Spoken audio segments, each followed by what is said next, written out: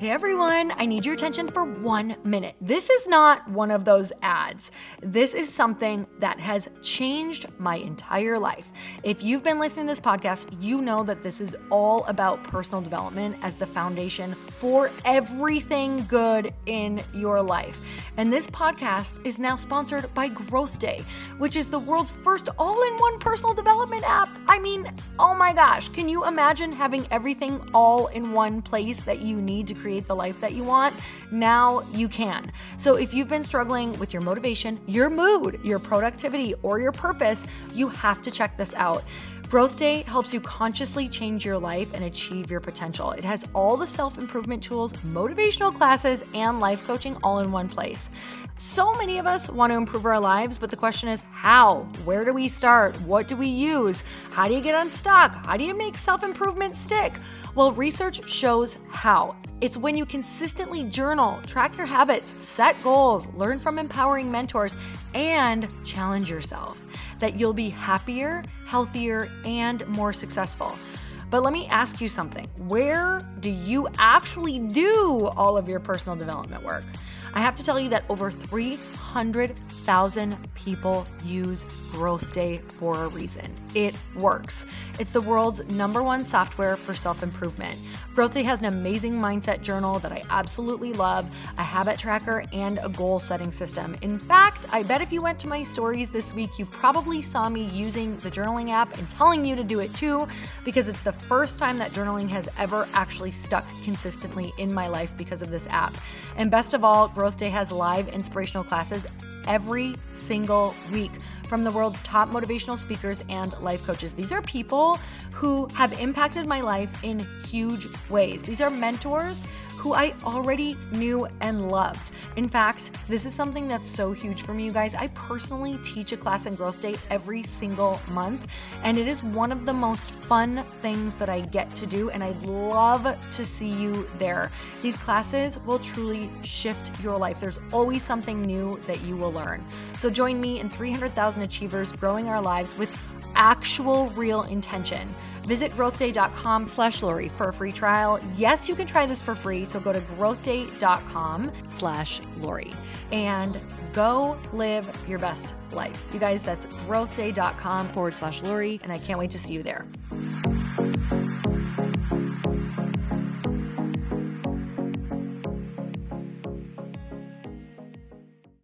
Doing something that's really hard for you and trying to beat it with willpower or just grit rarely actually wins. However, one thing that truly we as human beings are gifted with over anything else on this planet is our creative imagination. That is one of the things that really does make us unique. Welcome to the Earn Your Happy podcast. I'm Lori Harder, founder of The Bliss Project, 3-time fitness world champion, fitness expert, and cover model turned self-love junkie, lifestyle entrepreneur, and author. Each week, I'll bring you a guest or a thought that will help you bust through your fears, connect to your soul, and get focused and clear so you can elevate your life, business, and relationships. We don't wait until we're ready for someone to tell us we're good enough. We take what we want and we anoint ourselves. Get ready to earn, own, and unapologetically rock your happiness every single day. Are you with me? Here we go. Thank you, everyone, for tuning into another episode of the podcast. And I hope that this is finding you in a week that you are choosing to create and make amazing. And before we get started, are you ready? Yes, I'm asking you to go to theblissproject.info if you haven't checked it out yet. If you have and you're already coming, then this should get you even more excited because this is the year that is going to elevate and rock your world. If you've already been in the past, I'm telling you, get ready. It's going to the next level. And if you have not been there yet and you are ready for a shift in your life and you're ready to meet your like-minded tribe, and you're also just ready to have some fun, let go of some stuff, go home with an amazing group of friends and really learn how to shift your whole life in one weekend, Yeah, that might be a big claim, but it's going to happen. So if you choose it, it's all there for you. It's all there for you. Everything that you need is in that room to learn or to let go or to connect with people. So I hope that you join us and I will see you there. It is coming up and it's coming really, really fast, you guys. So go to theblissproject.info. And I'm really excited about today's episode because this is a human being that I have been following for quite some time. I discovered him on Marie TV, so Marie Forleo's show. And I remember that he was talking about 5 secrets to change your life. And it was all about the biology of change. And he had so much wisdom that I literally watched this video over and over and over because I was determined to be able to understand it so well that I could teach it because it was changing my life. So today on the podcast, I have this incredible human being and we have Todd Herman with us today. And he has come out with a new book called The Alter Ego Effect. And Todd Herman is a toughness and performance coach to professional and Olympic athletes. He's a leadership and performance advisor to billionaires and hundreds of entrepreneurs. He's also the creator of the 90-Day Year, which is a business achievement program designed for business owners to master the art of execution. And this awesome human truly is a performance expert. And that's what we're going to talk all about today. It's really about learning how to activate your heroic self. And you're going to learn all about the different drivers that we are truly made up of. And not just that, you might even get to come up with your own alter ego that you get to create and name and call on. I loved this episode because so much of what I've done to create any sort of success in my life was really confirmed today. And not only that, I really felt like I had the tools to take it to the next level. So I know you're going to love this. Make sure that you tune in until the end and let's get started. Todd, I'm so excited to have you on the podcast. Thank you so much for coming on today. I don't know how I got so lucky to actually get the invite. So thank you for having me. Okay, well, that's amazing and so nice of you to say. But I'll tell you that you have literally, okay, so I was like Marie Forleo obsessed for many years, still am. And I found you on the video, what was it, the five secrets to change your life. Yes. And at that time, I was just absolutely in love with learning about the, psychology and physiology and biology behind change. Mm-hmm. Because for me, it was like, I knew my journey had so much to do with that. So I loved being able to teach it. So I watched that video so many times to be able to describe it to people, teach it to people. So thank you for that. You made me sound so much smarter. So it was borrowed knowledge. And now it's mine though. well, exactly. Well, thank God Marie was such a good coach because she made me look good on that video too.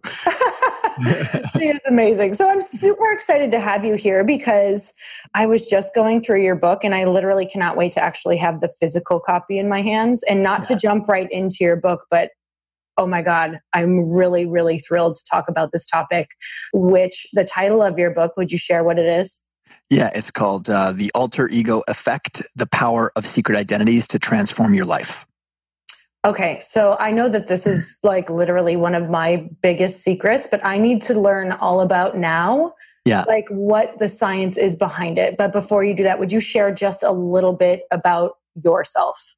Well, I live here in New York City now, but I did not start in a place where there was 8.5 million people in one spot. I grew up on a farm and ranch in Western Canada outside of a small city called Medicine Hat. 8,000 acres or 10,000 acres, whatever it was. When I grew up, I was in the middle of nowhere, truly.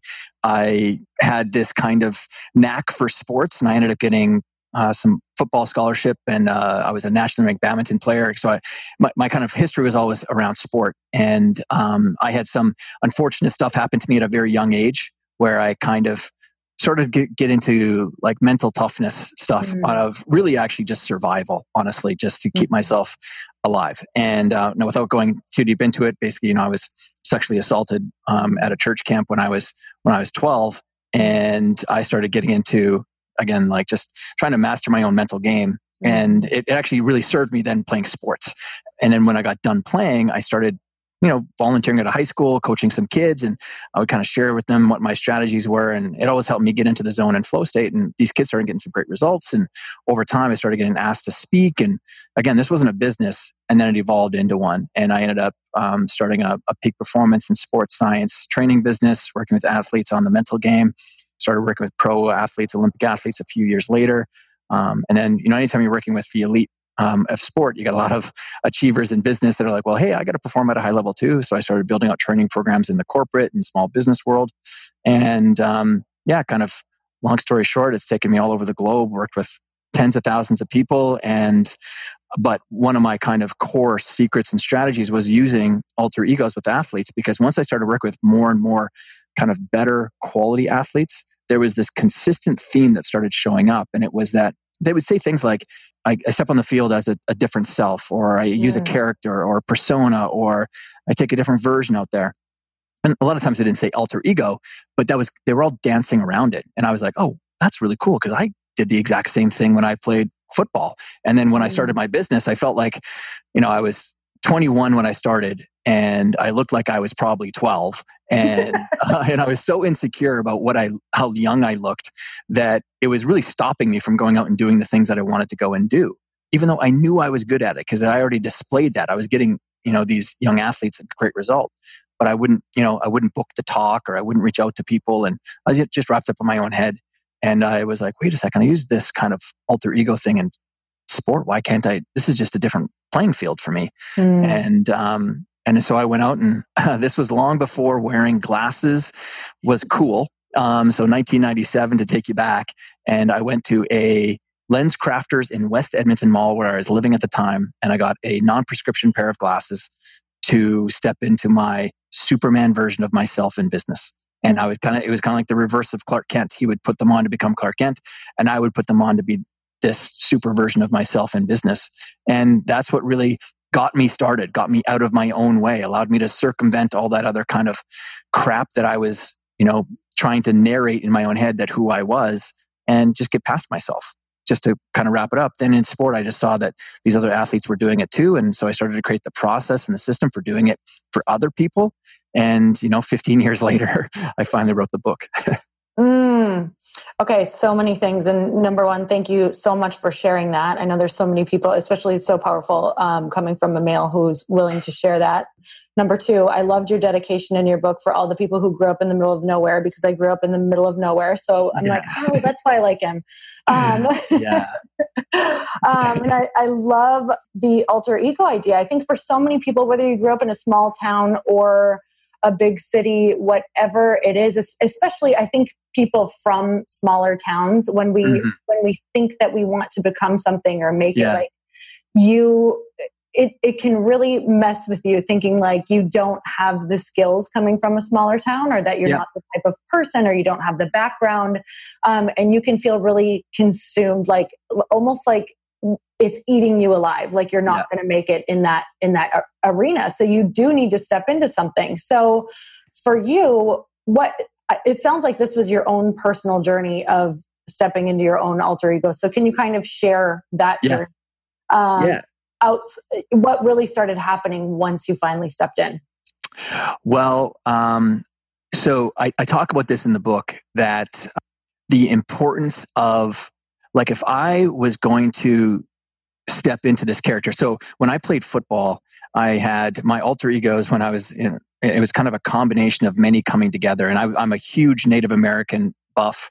Growing up where I grew up, I was lucky because it was actually kind of a very famous part of Canada when Sitting Bull, after the battle at Little Bighorn, when he fled across the United States border into Canada, his tribe settled in the area that our farm and ranch is. And so anyways, I grew up around discovering fire rocks and kind of digging around and trying to find old arrowheads and stuff. And I was just fascinated with that culture. But what I was fascinated with was when they go have a warring party, when they would dance around the fire, what they were doing was it was 5 or 6 of them coming together to try to channel to become one. And it was all about unity and just creating that real power of a force of many going out. And there's actually someone I'm going to share with everybody later that has used it as well in the same way that everybody knows and might be surprised with.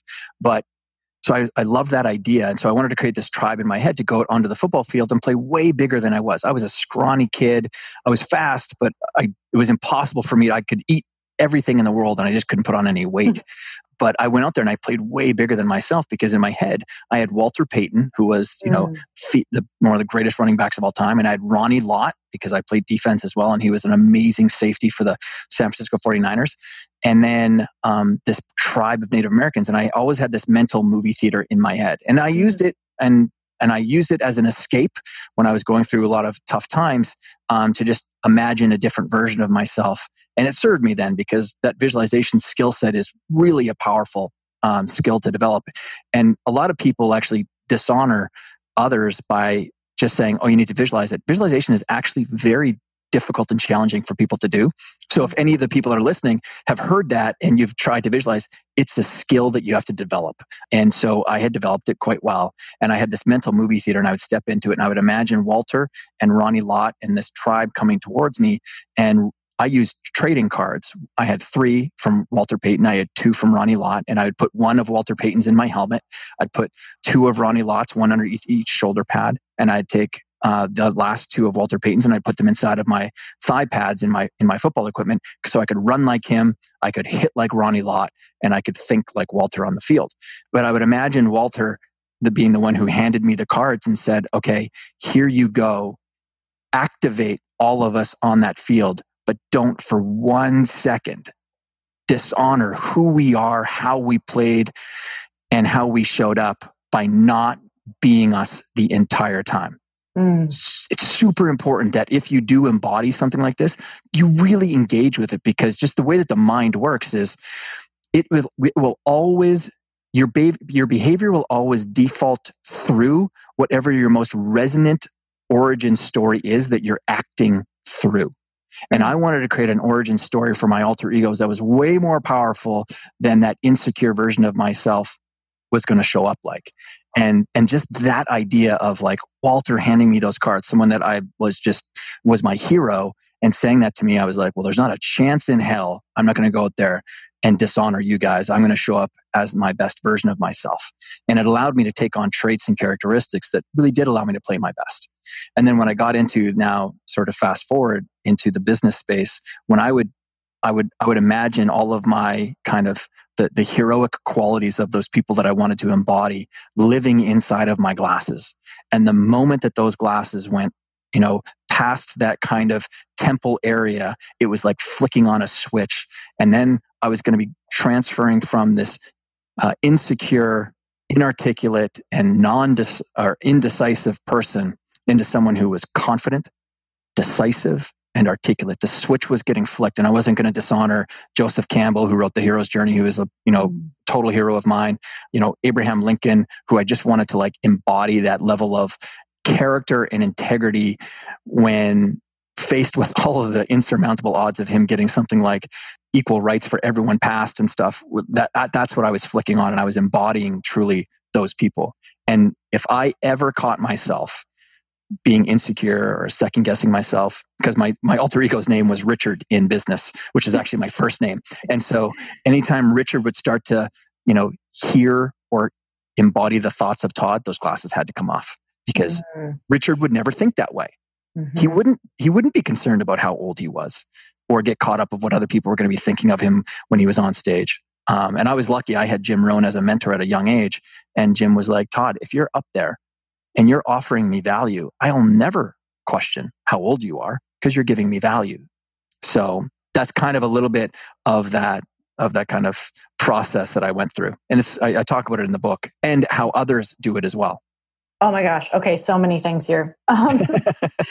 So I'm like, you talked about activating it. You talked about changing your default. And it sounds to me like you used an anchor, the glasses are anchoring. So for people who are thinking, okay, I want to start doing this. I want to start making that change, because I'll tell you, the number one thing I hear from people is that that disconnect between who they are now and who they can see themselves as, in that huge bridge of imposter syndrome in the middle. Crossing that bridge. And I try to explain to people, like, even right now, like, I can be sitting in my home and I can still feel like an imposter in this life that I've built all around me. And it's kind of like you have to turn it on and anchor it. So can you actually speak a little bit more, if people are like, okay, well, how is that actually happening though? Just a little bit more into even creating an anchor for yourself, or what you were doing there with your glasses. Yeah, well, I mean, I practiced it, right? Like, I would stand in front of a mirror, and actually in the end, I tell people actually not to stand in front of a mirror and do it. Because I'd much rather people get engaged with the feeling sensation and then just seeing themselves put something on, whatever it might be. But there's a couple of things, though, that you said I want to talk about first before I can unpack this. One, you really said it well, where it's this life that you have for the light and the life that you want, and that bridge that people need to walk across. Many people feel like there is no bridge there. How can I even get there? And that's actually one of the super powerful things about using an alter ego or a secret identity, is because for me, when I'm getting called for coming out and helping someone, it's typically because they need help right now when it comes to sport. Like, they have the US Open starting on Saturday and I'm getting called on a Wednesday, and all those other strategies that you're going to use with people long term. Like, I mean, meditation. I mean, I was talking about meditation with people in 1997 when yoga wasn't even cool in 1997. And so, but getting someone to start meditating on a Wednesday, that's not going to deliver the results right away. That's a long-term thing. And so I'm paid to make quick changes with people. And the alter ego strategy was always my core one that I would go to. And it's because there's something powerful that happens psychologically when it comes to change and making change happen. What most people have been teaching for the longest time is the idea that, if you need to change, hey, well, change is hard. And of course, change is hard, but you've got this iron will that's inside of you that can make it happen. And that's true. We do have an iron will. It's amazing what the human spirit can withstand and go through. However, meeting force with force, change is a force, especially if it's a massively resistant force for you, like doing something that's really hard for you and trying to beat it with willpower or just grit, rarely actually wins. However, tapping into the one thing that truly we as human beings are gifted with over anything else on this planet is our creative imagination. That is one of the things that really does make us unique. And so what an alter ego does is it's tapping into that real superpower that we do have, which can create what I call suspended disbelief. The moment that you actually start embodying the characteristics of Oprah or Lori or whoever that alter ego or secret identity might be, you are circumventing your own narrative and your own story, because we all play the whole grass is greener on the other side, right? Well, Lori's life is easier and she doesn't have to struggle with the same things I am. So that's who I'm going to go and step into. And now I can more gracefully navigate these, tasks or goals or, things that I'm trying to chase down. It's amazing what I've seen happen with people when they really step into it. And so this idea of that, where you are and where you want to get to, and that bridge and that gap that's there, the way to think about it is that alter ego is like a trusted friend, which is actually what Cicero, who was the first person to ever mention the term alter ego back in 44 BC, said. He's like, the alter ego is the other I, or a trusted friend. And if you imagine that the alter ego is standing on the other side of where you want to go, that extraordinary role is what I call it inside the book, and is now going to pull you there, help you, get you past some of that resistance so that you don't need to fight it so hard. And just to think of it, that's how I thought about it. And it helped me. Again, it took me a long time to get past the demons that I was, battling, but I didn't want to quit on what my goals and my dreams were. Therapy, definitely helped in the end and everything, but I didn't want to wait and sit on the sidelines of life before something shifted and changed. So to help others kind of tap into this, and, we talk about the process in the book, and more than that, though, I talk about, the science behind this and why, and other people that have used it.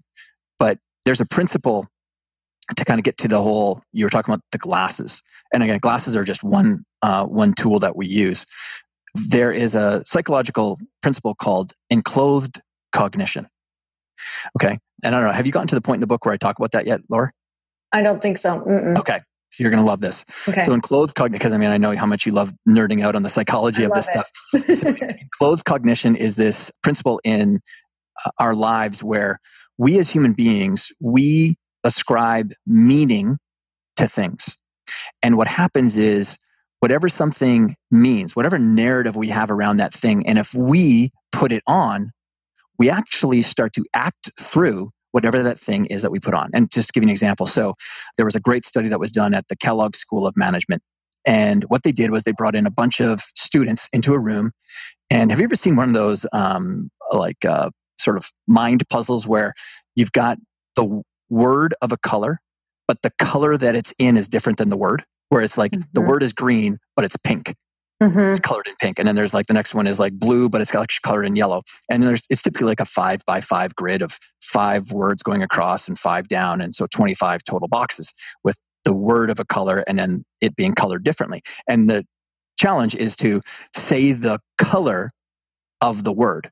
So because it screws you up because you're looking at the color yellow, but the word is green. Right. And you got to try to get your way through as quickly as you can. So anyways, they bring these students into this room and they, get them to do the test and they record all the results and then they leave. And then the next group they bring in is a group and they hand them a white coat. And when they hand them the white coat, they tell them that it's a painter's coat. And so they put on the painter's coat and they do the same test. And then so they record all those stats and then they bring in another group. And the next group, they hand them the exact same white coat, except this time they tell them that it's a lab coat or a doctor's coat. And then they record those results. Well, when you take a look at the people who were wearing the painter's coat versus just regular street clothes, do you think that there was any difference in the results? And again, what they were testing for was focus and concentration, the amount of which is basically tracked by how many mistakes that they're making. And then they were tracking how long it took them to do it. So what do you think what result would be different between the painter's coat people and just the regular street clothes? I feel like if I was thinking through the lens of a painter, that I would be looking for color. Like I would see color first. So I would think it would be better. Okay. So the reality is nothing changed. Okay. It was the same results. And then when you took a look at the stats from people who were told that it was a lab coat. Now again, it's the exact same white coat. Right. As the painter's coat. They were just told it's a lab coat or a doctor's coat. Those people did it in half the time. Oh, wow. And they did it and they made exactly 52%, I believe it was, less mistakes with it. Oh my gosh. And that's because when you take a look at when someone hands you and you put on a lab coat, you're enclothing yourself in the cognitive state of someone who's focused, concentrate, who's detail orientated. Right? So now your entire behavior has changed. Like you have changed. And that's the magical part of what human beings can do is we act through these things all the time. But what's funny about this is then they did another test with them and it was a creative test. Well, what do you think happened when they were told that they had a painter's coat on? Right. They expressed more creativity. They were better at this test than the people who were wearing the lab coat. They had the exact same results as the people who were wearing the plain clothes. So why this matters is every single person that's listening has something in their life that when they put it on could comfort them, is something that maybe it was handed down by their grandmother. And maybe they have some great story about who their grandmother was or whatever. I mean, I've got a nana and a grandmother who, both of them, definitely there's a huge resonant emotion for me with who they were. In fact, like my nana, which was my mom's mom, I always felt like she was the only one who got me. My papa, her husband, I always butted heads with him. And then as I grew older, I realized, we were the exact same person. And that's why Nana could actually deal with me with more grace than other people could.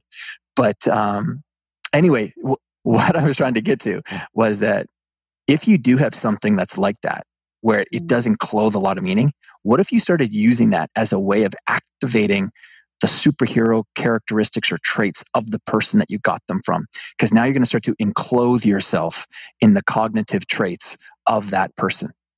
And so for me, that's why wearing those glasses, I created as much meaning as I possibly could so that I could enclose myself in the traits that I truly did want to embody.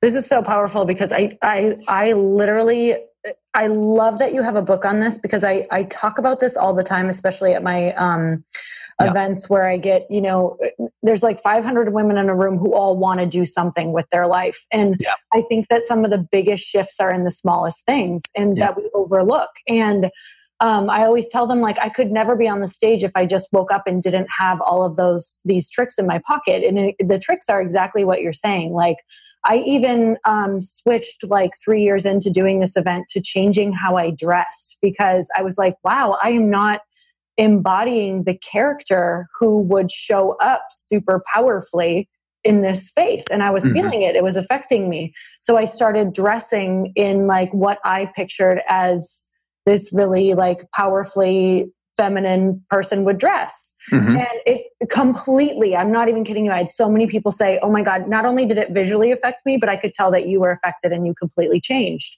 So, I made it like a ritual when I was getting dressed. Like, it was like a costume. Yep. So that's been super, super powerful. It's basically like my version of the glasses, like changing even how you're dressing. And I'll tell you that the other things that you're talking about too, when I'm preparing for things, I'll watch performers. So whether it's a singer or whether it's Beyonce or something like that. And then I will watch comedians, and I will listen to Eminem, and I'll watch Oprah. And I'm like getting ready to embody each characteristic in my mind. Yeah. So I literally do this all of the time. Yeah. Well, and here's the thing. Like I say it in the book is, I'm the first person who's written the book on this, because that was what I kept on hearing in the publishing world when I was going through and having all these meetings. We had set a record in the publishing space by having 19 publishers wanting this book. And that is amazing, by the way. I just have to say how amazing that is. Like, and so exciting. But I'm not saying that about, bragging about, for my purposes. I'm just, that is way more, it has less to do with Todd and has way more to do with the power of the idea. And, and it was so funny because I'd be in those conversations and they'd be like, why hasn't this book been written? Like, we know how.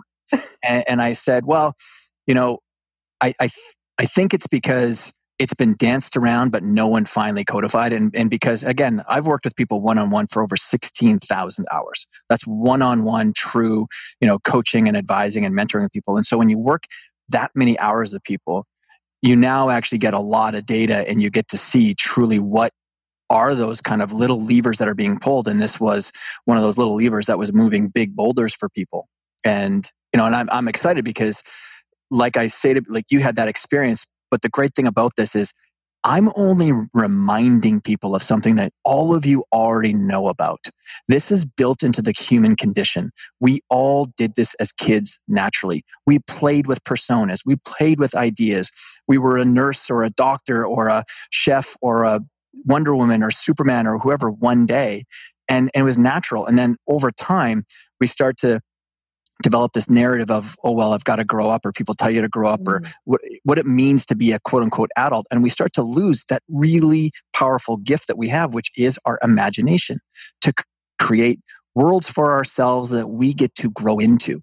And this has nothing to do, because I know one of the natural objections that comes up from people is, well, isn't this being fake? And I don't want to be inauthentic. And really, authenticity is about you having your real results be a reflection of who you truly are on the inside. Nothing is more frustrating to a person than when you put your head on a pillow at the end of the day and you are like, why didn't I say what I wanted to say to that person? Why didn't I do what I wanted to do? Why didn't I say to my mom when I was leaving, I love you? Like, why do I have those hangups?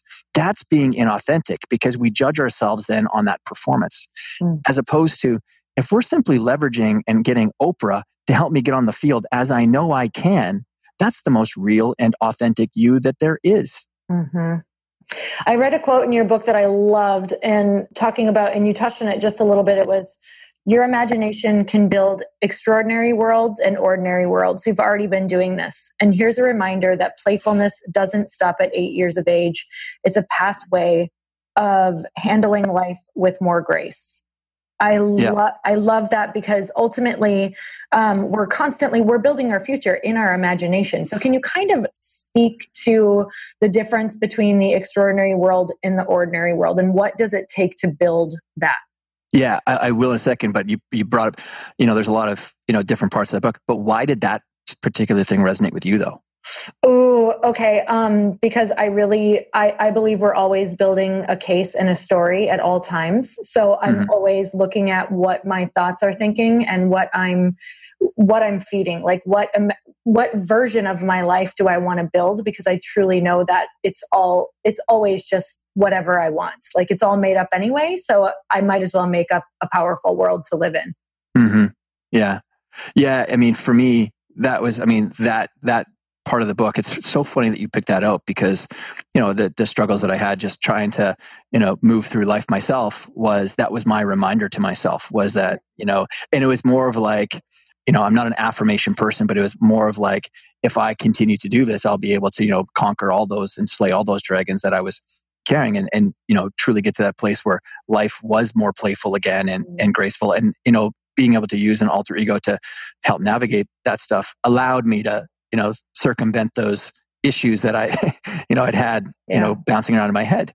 When I'm talking about the ordinary and the extraordinary world, is inside of chapter number 3, I share kind of the model that explains why this is so powerful. And I wanted to give people a framework when I was writing the book that kind of took the alter ego effect, or just the idea of alter egos and secret identities, even deeper, to show people how deep and resonant this actually is at the core of who we are. And so I talk about how there's many layers for how our identity gets shaped.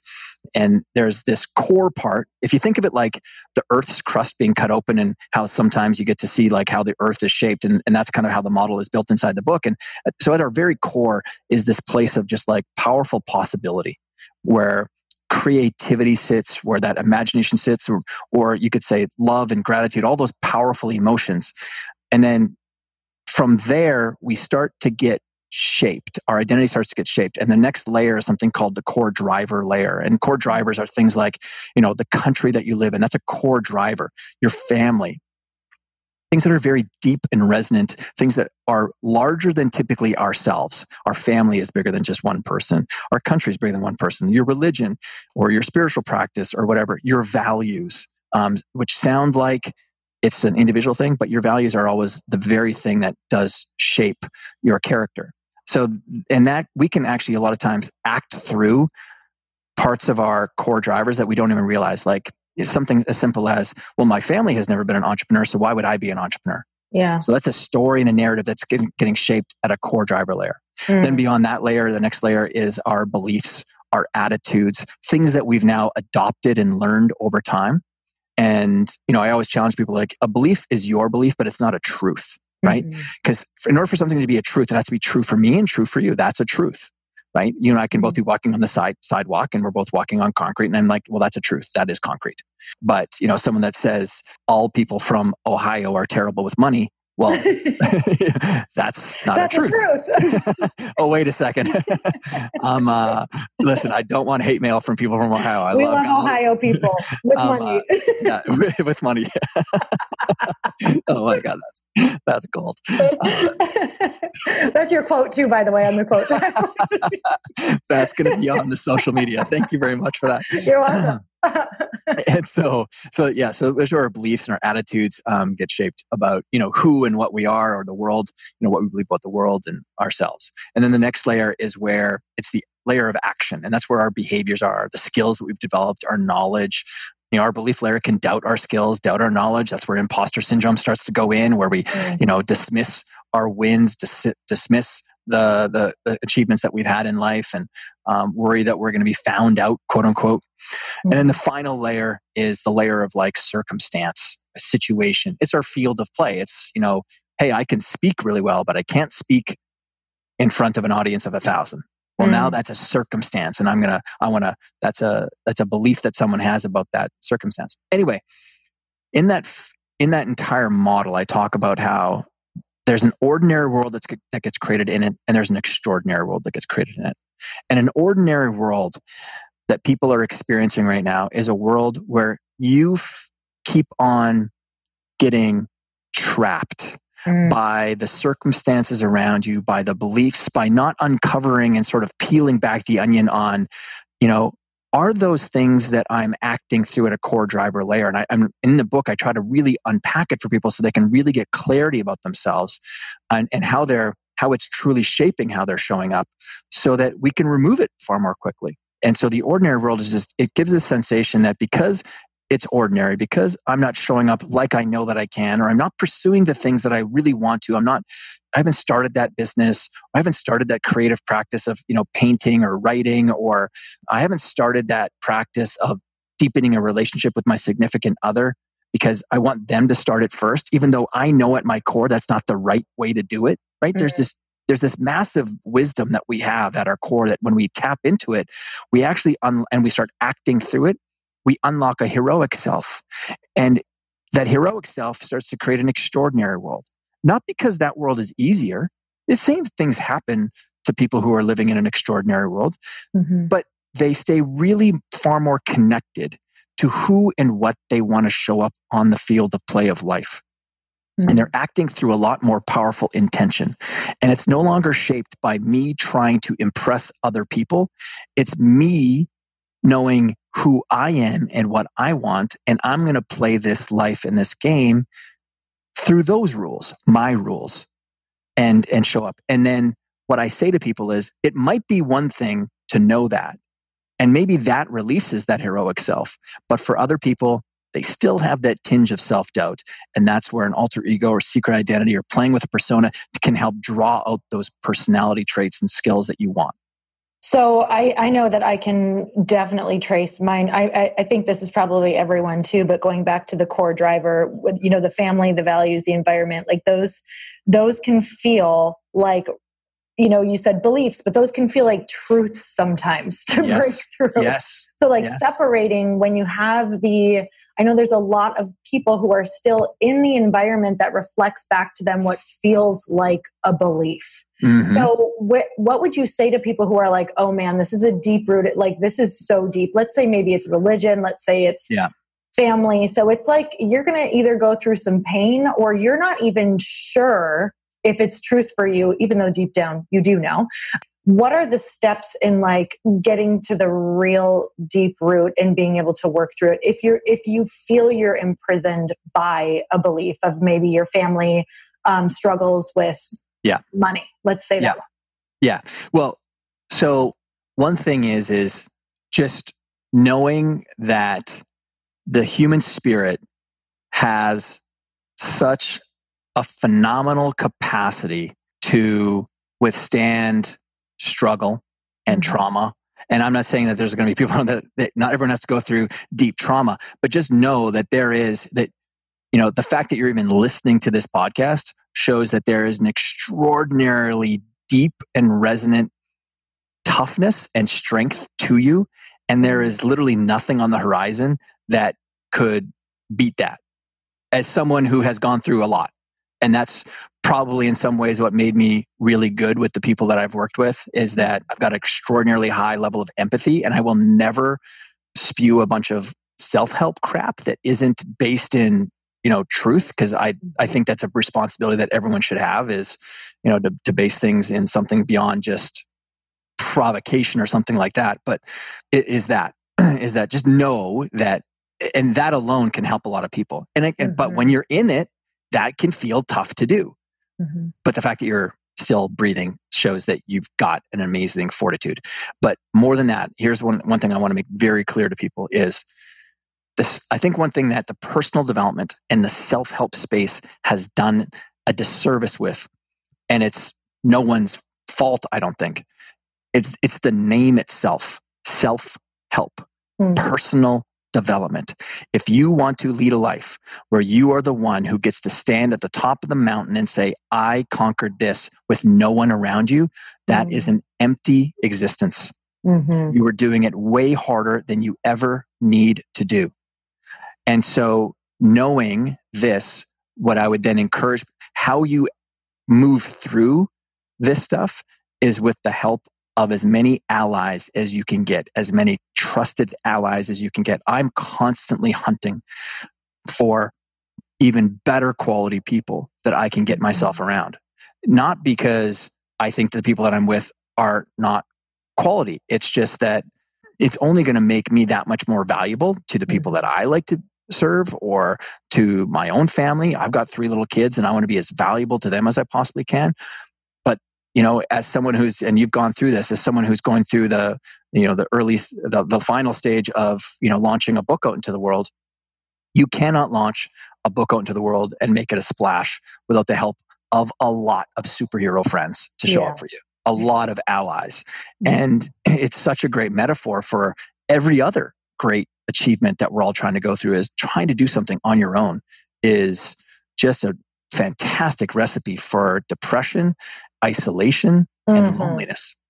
And so the more that you share where you want to go with other people that are also people who like to strive to do big things as well, man, the more you're giving yourself an opportunity for just some sort of miracle to show up for you, some amazing opportunity that you couldn't have tried to, sketch out or, put down on a task list, because someone opens up and they're like, oh, I know that person. Let me open up the door for you.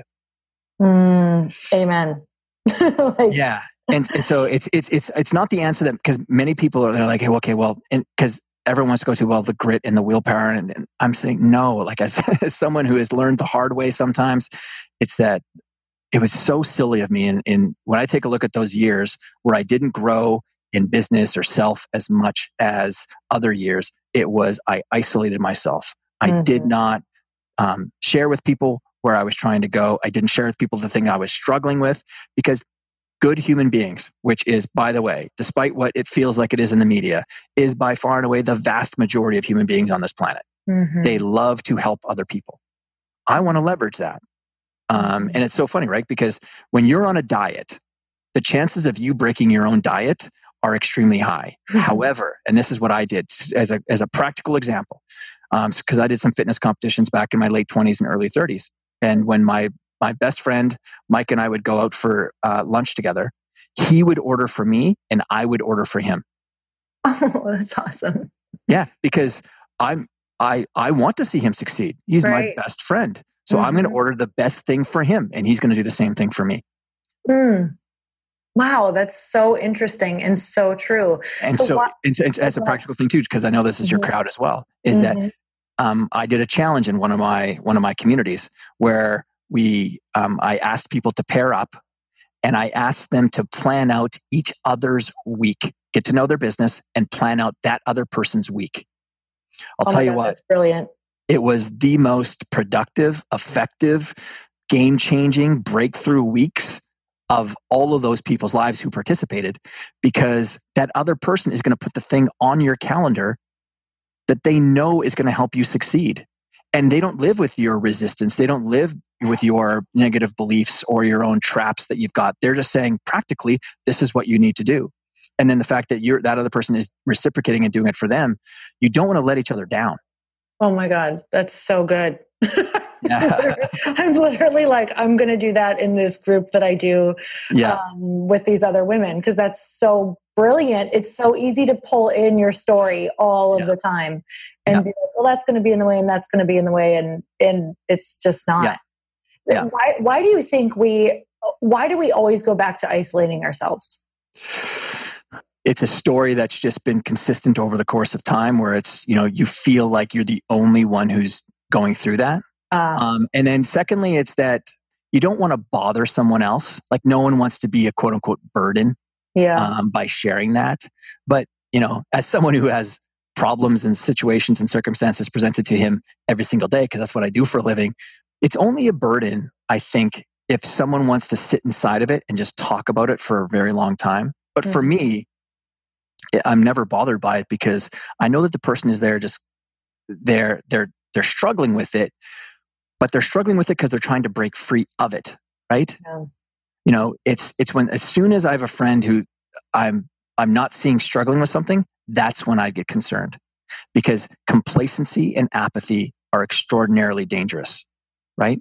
Because as soon as you have complacency, as soon as you have apathy, the next step is very dangerous, which is where hope is lost. And when hope is lost, that's when people do things that are way beyond outside of their character. So, and as soon as I have someone around me that I care for that goes quiet on me, and again, I know this so well because I know what I did, and well, I'm gonna ping them right away. So it's why one of the practices I've had since, it's not why, but it's one of the great benefits of this practice. So since I was 22, I've written a handwritten note every single day, 5 days a week. So I've written over 4,600 personal letters to people. So if I read a book, I'm going to send that author a note. And it's going to sound something like, hi, Laurie, we've never had the pleasure of meeting before, but I wanted to sit down and send you this note of appreciation for doing the hardest thing I think is out there, which is putting words on paper and writing a book. And specifically, I wanted to thank you for what you said on page 76. And then I'll put in what you said on page 76. And then I'll finish up with, that really shifted a paradigm that was in my head. So thank you for doing this. I wish you the best, Todd Herman. And I don't say, hey, if you're ever in New York City sometime, let's get some coffee or something like that. But you know what the number one response is I've gotten back from people? What? You have no idea how much I needed to get this today. Wow. And totally not suspecting that or expecting that. Yeah. And I've written letters to, I'm completely unfiltered. I've sent letters off to Daniel Day-Lewis, Philip Seymour Hoffman, who unfortunately committed suicide, Ronald Reagan and Nancy Reagan. They were actually one of my first 20 letters I sent, and they all responded back. I got letters back on presidential letterhead and all that. And the most consistent response back was, you have no idea how much I needed to get this today. Thank you. Wow. So this is a daily thing that you do. It's like a handwritten note that you send, just something you're grateful for. And everyone in this community would know well about the practice of, people talk about, gratitude journals or whatever. And so this is my way of taking gratitude and magnifying it by passing it on to someone else. What do you think that's done for your life?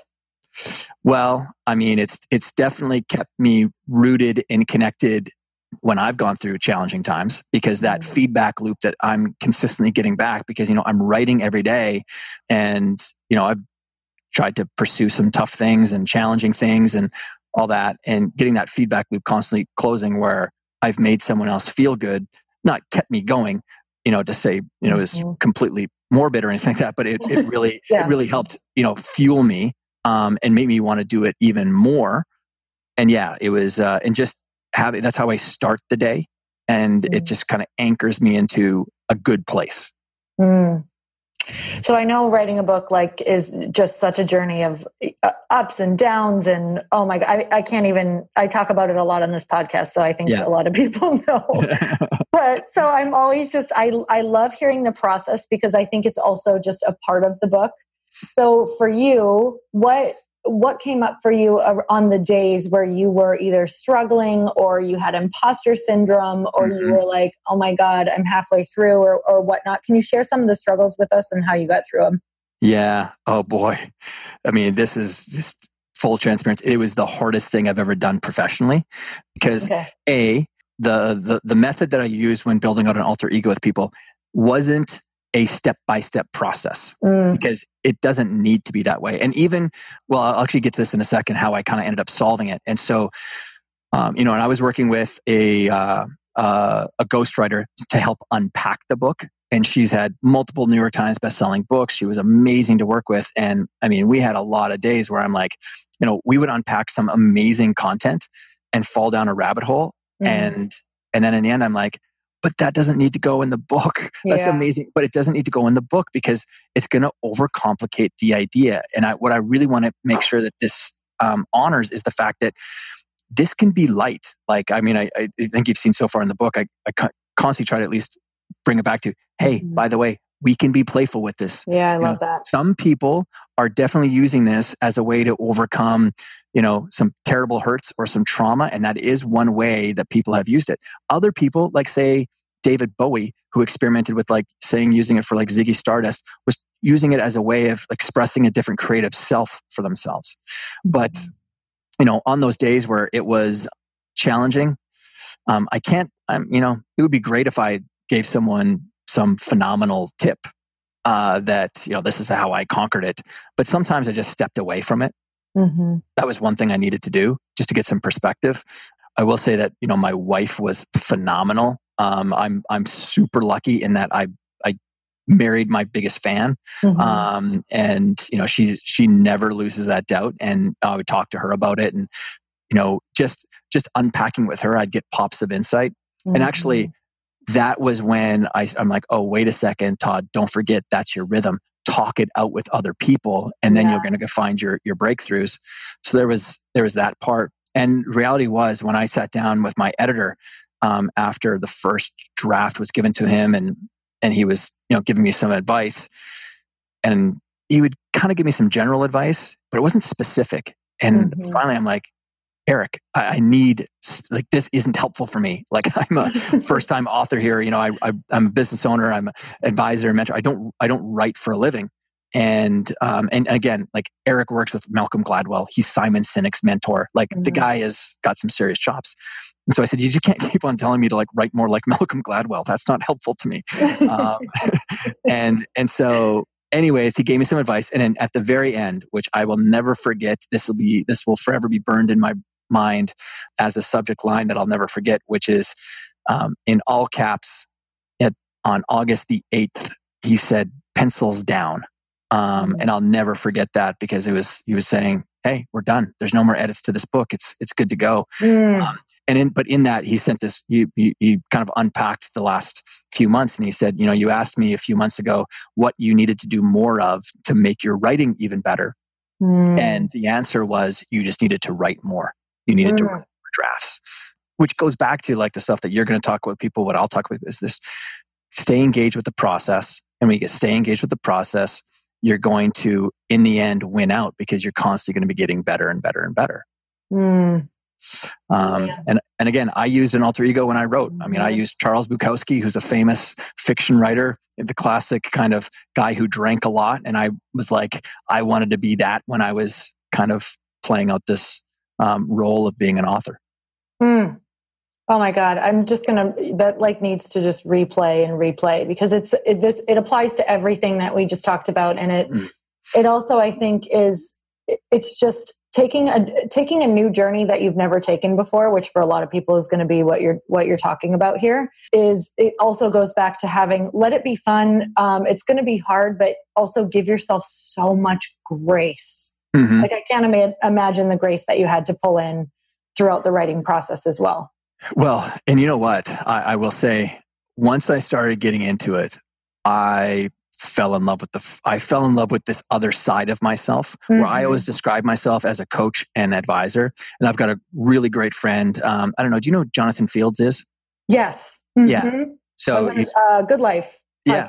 Yeah. Exactly. We were. That's right. I forgot. I was actually talking to him about you today. Anyway, so him and I and two other guys here in New York City, we're in a dad mastermind together. So we all run businesses, and we get together every 6 weeks, and we just talk about, the dad side of us, and then also being business owners.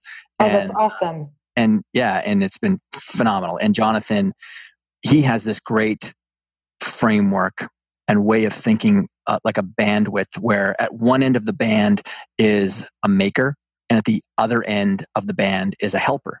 And so when we met, even though we're very, very similar at our core, our character-wise, we're the same person almost, but then how we express ourselves in the world is very different. He's very quiet and, methodical, and very much a deep, deep thinker. And I'm way more kind of gregarious and outgoing and stuff. So anyways, he was like, when he explained it, he said, "Yeah, I'm 100% a maker." And then I said, "Oh, that's so funny, because I'm 100% a helper." But then, so fast forward to after the book is done, and him and I are sitting down having breakfast together here in New York. We were kind of talking about the process and just some shifts that had happened for me through it. I said, "Man, like, through the process, I think I realized that I'm actually 100% a maker. I'm far more a maker than I ever thought." And he said, "It's so funny you say that, because I've known that all along." You're 100% a maker. So it's what the gift that the book gave me was now pursuing this other kind of, next decade of my life will be doing a lot more of that kind of stuff, and not as much coaching and advising and mentoring as I've done in the past. I love hearing these stories because there's so much for the people listening. There's so many parts of them and so many paths that they have no idea that are going to bring like so much massive, just basically euphoria. Because I know that it sounds to me like you found what I found, just like these little moments of euphoria where you're like more attached to like your creator or whatever you believe in the universe, like than you've ever been. And you're like, wait a minute, like, this is actually who I am. Yeah. But it's kind of like you're creating that as well. It's just the coolest. I love, it's just the coolest journey ever. So before we part, because I had to hold back like talking so that we could learn even more, but this could be like a 4-hour podcast for me. Well, and by the way, gang, I mean, Lori and I've had many people mention Lori to me over the last couple of years. And I think you had mentioned the same thing before as well. And this is the very first time we've ever talked together. And we were on together for about 5 minutes before this. And you're already an old friend. I literally, there's so much. So we're going to have to pick that up. Because I have notes to remember certain things. But I want to know when you picture this, because I know that there's so much because now you're getting into the marketing side, right? And that's like getting it into the hands, because you have poured your soul into this book, and there's like, you know the value of it. I know the value of it. Who is this for? Well, this is for those people who are ambitious achievers, wanting more than what they may have. And more doesn't mean consumption of more. More might mean actually subtraction, deleting stuff that shouldn't be there. And that actually is when I talk about, because I live in the world of high performance, one of the principles that we talk about is performance is actually a subtraction, deletion, and removal process more than it ever is an additive process. So many people try to want to add more, but if you think about, climbing any mountain, the people who are going to take the longest to get up there are the ones who try to pack as much as they possibly can on their back and drag it up with them. Whereas the people who are going to get there in a stealth fashion or without overwhelming and tiring themselves out are the ones who are going to unpack a lot. And so that, for me, that could be achievement for people. Achievement could be just letting go stuff that you don't need to carry anymore. Or it could be people that want to be, I talk about the alter ego that I use for me being a parent, right? The last thing that my little kids need, I got a 5-year-old, a 4-year-old, and a 2-year-old. The last thing they need is this confident, decisive, and articulate version of Todd that shows up in business. What they want is the fun, playful, and, get on the ground and muck around version. And so we can all get caught up in our own day. Like, there's a lot of energy that goes into running a business and doing the stuff that we do. And so when you end up going home to them, you can rob them of that energy because you could be tired. And that's not fair to them. So before I walk through the door here, just stop for a second, just to make sure I remember I'm going onto a new field. Who do I want to be on that field? And now I don't even need to do it because it's just unconscious. As a new dad, I needed to do that. And when I walk in the door, there's a little hook where my daughter, Molly, made a small little bracelet for me a couple of years ago, and it has MS and C on it, Molly, Sophie, and Charlie. And I put it on, and that's my totem. That's my artifact. That's my version of my glasses, where that's how I want to embody. And who lives in that? Again, that's that enclosed cognition, is Mr. Rogers. And I don't know if anyone here has watched the Mr. Rogers Won't You Be My Neighbor documentary, which is I heard it was amazing. It's amazing. You got to watch it. Literally a third of that documentary is about alter egos. And they talk about how his famous hand puppet, which is Daniel Tiger, which is now a famous cartoon, his wife talks about how Daniel Tiger was his alter ego, which was really the truest reflection of who he felt he really was. And he acted himself through Daniel Tiger. And so that's, it's because there's those moments where it's like you can easily respond and react, emotionally. But just having that idea of, well, how would Mr. Rogers do this? Well, I'm going to get down on one knee, because he always got down on one knee. He would always talk at eye level. Sophie, my middle one, she's got this fantastic emotional bandwidth. Let's just call it that, where she can go off pretty fast. And me meeting, again, like I said at the very beginning, me meeting force with force, right? Her force of her energy with my force of being like that dominating parent that's like going to yell and scream back. It doesn't work. So I shifted, because that's what I was making that mistake. and I shifted, and Mr. Rogers would just get down on one knee and he would probably embrace her and give her a hug. And it's amazing how what would typically have been a 5 to 12 minute meltdown goes to 18 to 30 seconds, because that's all she needs is that. Mm-hmm. So, the application of this is so universal, and people have used it to help them, bring their heroic self on many different stages, many different fields, whatever that might be. I love that. And I found so many parts of it. I can't wait to read it in its entirety.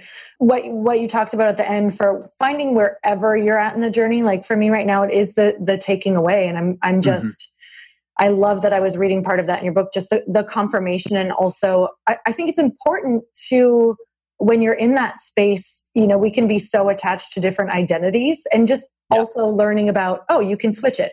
Like that actually doesn't matter. We can choose, how we feel and to make a good day. And you can do it through this process as well. So I love that. And I just want to acknowledge you for how you've shown up in the world as such an amazing teacher. And you have this beautiful ability to take those really big topics and make them super easy to understand and very bite-sized. So I'm so grateful for that, which is probably challenging at times. Well, but that's my favorite thing. I mean, I'm dyslexic.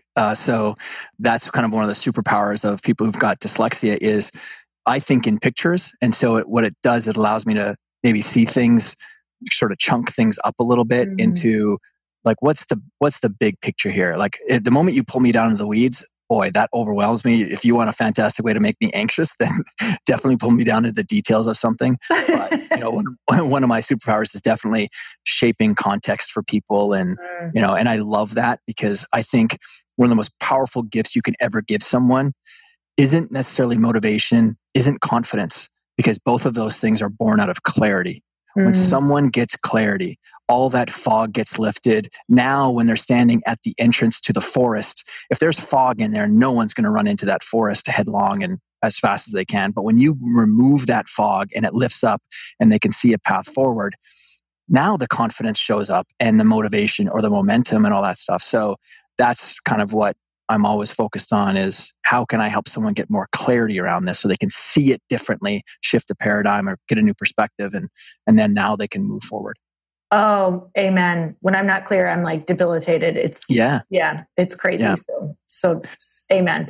So, okay. For your book, where do you want us to go grab it? Because you guys, literally, this will be a book that will help you not only get clarity, but will absolutely impact and change your life, because it's not something that has to take a long time to start doing. So where should we go? Should we go to well, I mean, they can go to Amazon. They can go to alteregoeffect.com and they can click on, we've got all the links ready for people, so it redirects them properly to the Amazon stores around the world, or the Barnes & Noble stores, or wherever they want to go buy it from, if you want to go to your local bookstore and all that kind of good stuff. But if they just go to alteregoeffect.com, the links are all there for people to go out and grab it wherever their preferred place is. Oh my gosh, I love that. And here's the deal, that we have so many overachievers on here. So for the overachievers, if you want to leave a review or text this episode to a friend, that can be like your A++ extra credit. Because as an author, and I always like to share this because we have so many people who listen to this who want to be an author or they want to be a speaker. As an author, it takes a massive community to get it out there. So if you do love it, just take one extra second and share it or text it. And make sure your friends are reading it with you, and start a book club. Just kidding. Well, and tag me. Let me know if you got questions. Tag me on social media. I'm on Instagram and Facebook and all those other places that everyone else hangs out as well. So yeah, I mean, it's one of those, just like you said, I mean, if you can do this book with someone else too, again, that's where you're uniting that superpower alliance of, bringing other people into an extraordinary world with you. Oh, yes. And they know I'm all about that. So I'm hoping that they've all started that. So, okay, I always end on one last question. Are you ready? Let's do it. Okay. So you have like 30 seconds in passing with a stranger, whether you're on the street or in an elevator, and they look at you and they ask you, how can I make myself happy? What do you say? How can I make myself happy? Yeah. I think there'd be two things I would say back to them. I know there's going to be two things. Is one, sit down and write a note to someone thanking them for the way that they make you feel and how they've impacted you in some way. That's number one. Okay. And number two would be to go out and find someone that you do not know and pay them an unadvertised compliment. So that one sounds strange to some people. The first one is the easiest go-to. The second one, though, I think that if there was a championship for being or finding the world's best elevator conversationalist, I think I would probably win that battle. You're like, this was my question. This is, I love getting in the elevator, and I do this every day. I mean, living in New York City, because we're always in elevators, it makes it easy, but I love getting in the elevator and just striking up conversations. And I always will reference something that's situational. So, if Lori, if you get on the elevator with me, I might look down and I'll be like, new shoes? And it's insane how many times someone will respond back with, oh my God, yes, they are. Do you like them? And I'm like, you're rocking them. Those are outstanding. And what you do for that person in that moment, they are floating on a cloud for the rest of the day. Because again, don't forget, so many people, not everybody, but so many people go out in the world feeling insecure about themselves. And if I can stack one more little poker chip of confidence onto their side of the table, I don't know, the domino that might drop for them that day. So just paying someone a just random compliment about something, and it's even something as simple as just today. I mean, where my office is, there's a pizza place downstairs. A guy got in with a slice of pizza, and all I said to him was like, "Pizza day, hey?" And he's like, "Oh my God, man, it was a long weekend." And we just got chatting about stuff. And then I said, "Oh, have you tried out this pizza place there?" Anyway, it was a 15-second conversation, but for someone, I could just tell that it was like one of those days. If it was 10 seconds where it made him happy, then and again, for me, it's so selfish. It makes me feel better. I literally, when I'm open to that and when I'm doing that, I swear I have my day gets 90% better. And it's true. Someone just gave me a random compliment on Monday that I'm still carrying with me. It's Wednesday. So, yeah. So it could have a serious effect. Totally. Yep. I'm so grateful for you. I cannot wait to have the physical copy of your book in my hand. And I just think that this is going to be, we're just going to just claim it here that it's going to be an amazing book launch, and all of the things are going to be incredible with this book. So thank you so much for coming on. Thank you, Lori. I appreciate this. As you know, this stuff is not easy to do, and to have someone like you come along and share your platform and your tribe with this message is very much appreciated. So thank you. Oh, we are the blessed ones today. So thank you. And you guys, if you loved this podcast as much as I did, make sure you share it with your friends. And until next time, earn your happy. Bye, everyone. Thank you guys so much for spending this time with me on the Earn Your Happy podcast. I am so glad that you stopped by. If you could take 1 second to share this episode with someone you think would love it, that would be absolutely amazing, and we would be forever grateful. Also, please leave us a review if you feel so moved by going to iTunes and leaving us an honest thought, an honest comment. Tell us what you think. Tell us what you want to hear more of. It would really help us out on our journey to helping thousands and thousands of people. Until then, don't forget to earn your happy. Thanks again, guys. Bye-bye.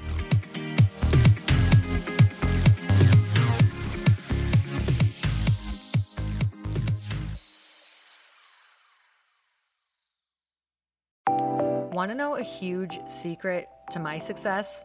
Okay, not only my success, but just about every single person that I have interviewed on this podcast who is successful has this in common. You guys, they love to journal. They capture their life lessons and what they're grateful for. But a lot of people don't keep this up consistently.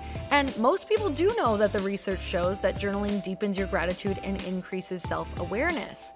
But did you also know that journaling decreases stress and helps you achieve your goals faster? In fact, journaling is a huge differentiator between average performers at work and high-performing people. It leads to longer-term clarity, confidence, and success. So why don't more people journal? Why didn't I journal consistently? Honestly, they don't like staring at a blank page. It's hard to carry a book around with you or a notepad, and they just don't even know what to write about, or they just forget. That's why I know that you're going to love Growth Day. It's the world's #1 system for self-improvement, and it's like all-in-one personal development in an app. And it has an awesome digital journal, and people love it. Growth Day's digital journal has hundreds of research-backed writing prompts for self-reflection, positive mindset, confidence building, and success. I use them all the time, and it makes me think in ways that I typically don't, and it makes me ask myself better questions, which we all know gets better results in our life. It even has prompts that help you develop a daily, weekly, or monthly habit of reflecting on your life and identifying areas to grow. So it's a perfect time of year to start journaling, you guys. When you sign up at Growth Day, you also get systems for habit tracking, goal setting, and scoring, and improving every area of your life. Best of all, I get to teach there too, you guys. I'm so excited. I hope that I get to see you. I teach live in Growth Day every single month with a new topic just for you. So join me there. Start your free trial at growthday.com/Lori.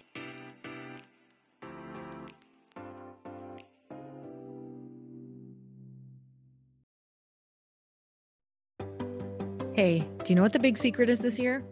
And it shouldn't be a secret because this should be your biggest focus. It is building your community. I am always working on building and nurturing my community, and everyone is talking about the power of community. Without an online community, you just cannot grow organically or create a real movement, which is what I know that we're all after. And you can build trust or monetize your audience. When you get community right, not only does your audience grow faster, but so do your sales. But where's everybody going to be managing their communities these days? And a lot of online entrepreneurs and thought leaders are turning to Circle.so. Circle is an all-in-one community platform. It lets you host content and create discussions, live streams, group chats, and memberships all under your own brand.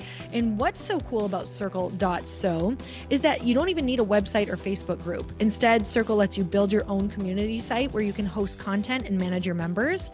You can even create locked and unlocked content spaces, groups, and classes. How freaking cool is that? You can put your content behind a paywall too, and you can charge different amounts of money for different spaces on your community site. Circle.so is famously easy to use, and it has a free 14-day trial for you, so you can go check it out, see if you like it, see if you love all the options. Just go to Circle.so. Go check it out right now, you guys. Imagine being able to manage your community, start group chats and live classes, and accept payments all in one place. Kind of mind-blowing since this is usually spread all over the place. You have to log into so many different things. If this is the year to capture, organize, and monetize your community, head over to Circle.so. You can get a free trial and start building your online community right now. Just go to Circle.so. You guys, you get the 14-day free trial. So just go and see if it's for you. It's going to streamline everything and make your life so much easier. It's so freaking cool.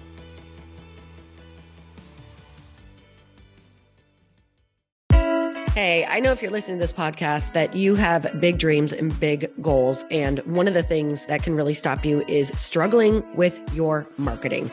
Trust me, I have been there. Are you using 10 different systems just to build your online business? Then I want you to try Kajabi. Kajabi helps you build your web pages, set up funnels, and sell your courses, content, coaching, or communities. You've been hearing me talk a lot about funnels on this podcast and the importance of your email list. You can get a free trial at kajabi.com. That's Kajabi.com. I've talked about Kajabi before, but here's something that's super cool and new. They just rolled out an AI assistant for creating your online course curriculum. And this means you just type in a topic that you want to create on a course or webinar, and bam, it just generates a sample outline for you. It takes a ton of the hard work away. Of course, you're going to customize it to be your own, but this really helps you get over the struggle of how in the world to start which is where most people stop. If you're like me, starting is always the hardest part, and that's what makes Kajabi so popular. They've made it easier for creators to build web pages, build courses, build coaching programs, build membership sites, build checkout pages, and build email funnels. So if you're struggling with any of those, you got to go check it out. Go to Kajabi.com. Kajabi was really the first all-in-one system and is trusted by over 100,000 creators. I think that's good enough for me. Also has influencers and marketers who use this. And now their smart AI platform makes it easy to take what you know and turn it into an online course and business. Go start building with a free trial at Kajabi.com. That's Kajabi.com.